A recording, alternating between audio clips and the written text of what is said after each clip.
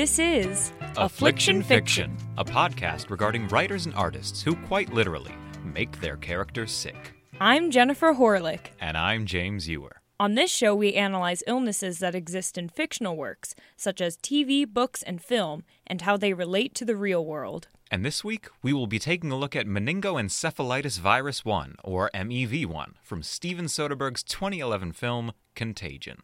Contagion is a film that examines the hypothetical global consequences of a pandemic of MEV-1. For the sake of knowing what we're dealing with, we'll talk about what caused the virus right up front. However, in order to develop suspense in the film, Soderbergh does not explicitly reveal the origins of the disease until the final scene. Nevertheless, a character named Dr. Ali Hextall hints at what research had determined about the source of the virus early on in the film. We're getting the same results as Sussman. We've sequenced the virus and determined its origin, and we've modeled the way it enters the cells of the lung and the brain. And the virus contains both bat and pig sequences. And in the bottom right, you can see the dark green is pig and the light green is bat. And here you can see the crossover event, bat, and pig, bat. Somewhere in the world, the wrong pig met up with the wrong bat. And you might say that Dr. Ali Hextall is also a carpenter, because she hit the nail on the head. Just stick to the script. Okay. So what ultimately occurred was that a piece of banana that a bat had been feeding on fell into a herd of pigs and was subsequently consumed by one of them. The pig was then taken and prepared by a chef in a casino in Hong Kong. When the chef leaves the kitchen and shakes hands with Beth, she becomes the index case, or the first documented patient with MEV-1. It just goes to show, Jennifer, you can't trust these no-good pigs. I've known that since high school. Me too. The movie begins the day after the disease is first contracted by Beth Emhoff, its first victim. At this point, the only visible symptom is an occasional cough. By the end of a mere 3 days, however, Beth begins having seizures, excretes a white fluid from her mouth, and then dies. In between MEV-1's onset and its fatal consequences, other symptoms are seen to occur as well. I think I'm sick. What? What's going on? What kind of symptoms do you have? Can't swallow. Severe headache. What's your temperature? 101.8. A character named Dr. Erin Mears also notes that the disease is transmissible both through the air and via touch and physical contact. So at this point, I think we have to believe this is respiratory. Maybe fomites, too. What's that, fomites? It refers to transmission from surfaces. The average person touches their face 2,000 or 3,000 times a day. 2,000 or 3,000 times a day? 3 to 5 times every waking minute. In between, we're touching doorknobs, water fountains, elevator buttons, and each other. Those things become fomites. Characters in the movie make comparisons between MEV-1 and other diseases while trying to understand the viral outbreak that's occurring. The doctor who treats Beth as she dies mentions a slew of diseases that could have caused her death, including encephalitis and meningitis. This makes sense given that MEV stands for Meningoencephalitis Virus One. We talked about meningitis in our last episode about zombie outbreaks in TV shows, which you should go listen to, but here's a recap on what this illness entails. Types of meningitis include bacterial, viral, fungal, parasitic, amoebic, and non-infectious. The most frequent of these is viral meningitis, which causes the tissue that covers the brain and spinal cord to become inflamed.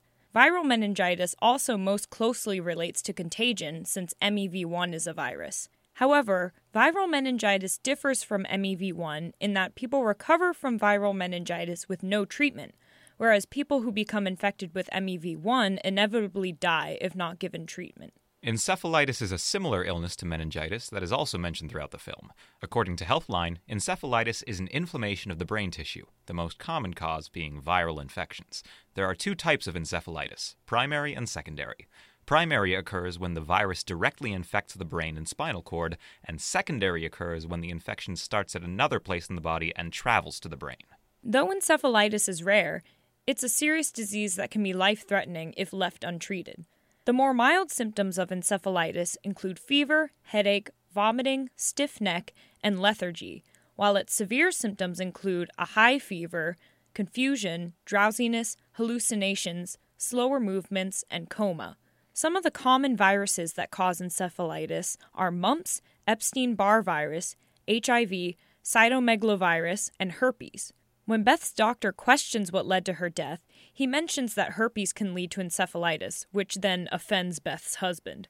Shrug emoji. It should be noted that at this point in the script, Jennifer genuinely has put in a shrug emoticon. Listen, you can't offend Matt Damon casually. That doctor should be ashamed. Tell that to Jimmy Kimmel. Viruses leading to encephalitis also include arboviruses, which are viruses carried by insects. A well-known example of an arbovirus is the West Nile virus. If the virus causing encephalitis is herpes, it's treated with antiviral medicines. Otherwise, treatment of encephalitis focuses on relieving symptoms. These treatments include rest, as well as treatments that genuinely work, including painkillers, corticosteroids to reduce brain inflammation, mechanical ventilation to help with breathing, lukewarm sponge baths, I actually don't know if that one would work, anticonvulsants, sedatives, and fluids. Often, more serious complications accompany encephalitis. The complications, which are similar to those of MEV-1, are lack of muscle coordination, as seen when Beth drops her coffee mug in the beginning of the movie, vision problems, coma, difficulty breathing, epilepsy, and death. Overall, encephalitis has fairly similar symptoms to the symptoms that the MEV-1 virus causes. Hey, Jennifer. Yes? You know, when they had the first ever award ceremony dedicated to television, they called it the MEV-1. I don't like that. Like version 1. Yeah, I know, I get it. Of the Emmy Awards. I get it. Which are awarded to excellence in television production. I know. Then why aren't you laughing? I'm laughing on the inside. No, you're not. A real-life virus that Contagion's creators cite as the inspiration for MEV-1 is Nipah virus. According to the CDC, which actually plays a big role in the plot of Contagion, Nipah virus was identified in 1999 during an encephalitis and respiratory illness outbreak involving pig farmers in Malaysia and Singapore. Its name even comes from the Malaysian village, Sungai Nipah, where the pig farmers became infected with encephalitis during the outbreak. It was determined that flying foxes, which are a type of bat, were the reservoir for this virus, much like how bats turn out to be the cause of the disease in Contagion. Yeah, but think about it, Jennifer. Without bats, the Chicago Cubs would have never been able to win the World Series. That's true. The virus starts to present symptoms after incubating for 5 to 14 days and can at first cause respiratory illness. The symptoms of the virus include fever, headache, drowsiness, disorientation, and mental confusion, possibly progressing into a coma within 24 to 48 hours. If a person survives the virus, they can suffer long-term health issues such as convulsions and personality changes. The CDC reports that during the 1998 to 1999 Nipah virus outbreak in Malaysia and Singapore, 265 people were infected, and 40% of the people who seek treatment in hospitals with a nervous disease stemming from the virus died. Treatment of the Nipah virus involves catching the infection as early as possible and then treating the side effects or symptoms. Since this virus spreads through physical contact, hospitals need to use standard infection control practices and barrier techniques when treating those infected to prevent spread throughout the hospital. There is no proven cure, though the drug ribavirin can be effective against the virus. There is also an immunization that has been tested on ferrets and found to be of benefit. Another disease similar to both the Nipah virus and MEV-1 is Hendra virus. It first appeared in 1994 during a respiratory and neurologic disease outbreak in people and horses in a suburb of Brisbane, Australia, called Hendra. The reservoir of this virus, like Nipah virus and MEV-1, is the flying fox type of bat, which I must say is a very misleading species name for a bat. It's not a fox at all. And it's flying.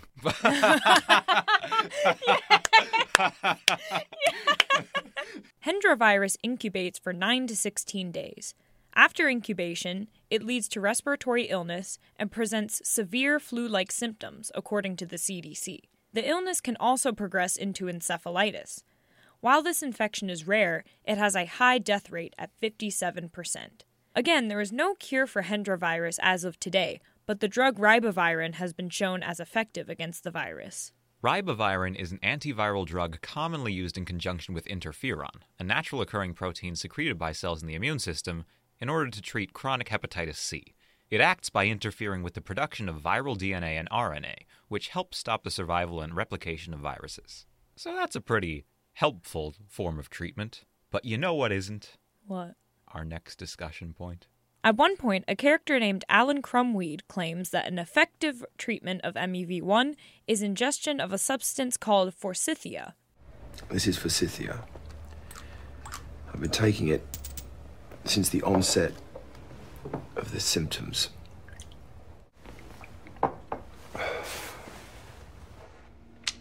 If I'm here tomorrow, you'll know it works. As it turns out, however, Crumweed never even had MEV-1, and he had merely been faking the effectiveness of Forsythia for publicity. Forsythia is a genus of shrub that is mostly native to Eastern Asia, but it is so obscure as a form of treatment that we weren't able to find many credible sources that had information about its medicinal uses. This makes sense given that since Forsythia is a plant, its use as a form of treatment would be classified as herbalism, or using plants for medicinal practices. While not entirely baseless, herbalism today is generally regarded as a form of alternative medicine, and continued practice is not reliant on any scientific evidence proving its effectiveness. WebMD has stated that Forsythia has been used to treat inflammation, tonsillitis, sore throat, fever, and gonorrhea. But keep in mind this is WebMD saying all this. And even they concede that there isn't a lot of evidence in support of Forsythia actually having an effect on these conditions. In general, what we can say about Forsythia is that very little is known about its effectiveness as a form of medicinal treatment. But ultimately, this makes its role in Contagion more believable, as it would make Crumweed's assertion of its medicinal properties difficult to immediately disprove and easy for a desperate public to believe. We can also see MEV-1 bear resemblance to other conditions, not just in terms of its symptoms, but in regard to its rate of transmission. Contagion's depiction of a pandemic inciting costly and widespread social consequences was largely inspired by two outbreaks, which occurred within the decade prior to its release. The first of these was an outbreak of SARS, which came about in 2003. According to the CDC, SARS, or severe acute respiratory syndrome, is a disease caused by a coronavirus that spreads through the air. It initially causes an extreme fever and can eventually lead to head and body aches, possible diarrhea, a dry cough, and pneumonia. It transmits itself in much the same way that MEV-1 does, respiratory droplets in the air and on contaminated surfaces. According to the Journal of the Royal Society of Medicine, the SARS outbreak, just like the MEV-1 outbreak, originated near Hong Kong. Generally, however, it remained constricted to southern China. It affected 8,098 people, of whom 774 died. This made the spread of SARS large enough to be considered an epidemic, though it is comparatively small given that MEV-1 killed about 26 million people in the span of its first 131 days. The second outbreak which inspired Contagion's virus was the H1N1 pandemic of 2009. According to the CDC, the H1N1 virus, which surfaced in the U.S. in 2009, was one that had never before been observed in humans or animals. This means that antibodies against the seasonal H1N1 virus did not protect against this new strain. Fear of this outbreak escalated to such an extent that the Director General of the World Health Organization declared it a public health emergency of international concern and continuously raised its pandemic alert level until June 2009, when it was officially declared a pandemic. Eventually, the CDC found that this particular virus contained genes from 4 different sources: North American swine influenza viruses, North American avian influenza viruses, Eurasian swine influenza viruses, and a human influenza virus. According to the World Health Organization, the pandemic H1N1 virus was spread in the same way as SARS and MEV-1. Symptoms of this virus included fever, cough, headache, muscle and joint pain, runny nose, sore throat, and sometimes diarrhea and vomiting. Fortunately, most people who became infected experienced only mild sickness and did not need treatment to make a full recovery. However, the CDC has predicted that the global mortality rate resulting from the 2009 H1N1 virus reached over 12,000 out of a total of over 60 million cases. And that's nothing to sneeze at. That joke is the worst thing to ever happen to me. I tend to have that effect on people. That's all we have to say for now, but what do you think? Do you have a question or contribution to today's discussion? If so, send us an email at afflictionfiction@wnyu.org. For now, I'm Jennifer Horlick. And I'm James Ewer. Thanks for listening. And get well soon. Contagion was written by Scott Z. Burns and is property of Warner Brothers Pictures. Lover's Carvings by Bibio was written by Stephen Wilkinson and is property of Warp Records.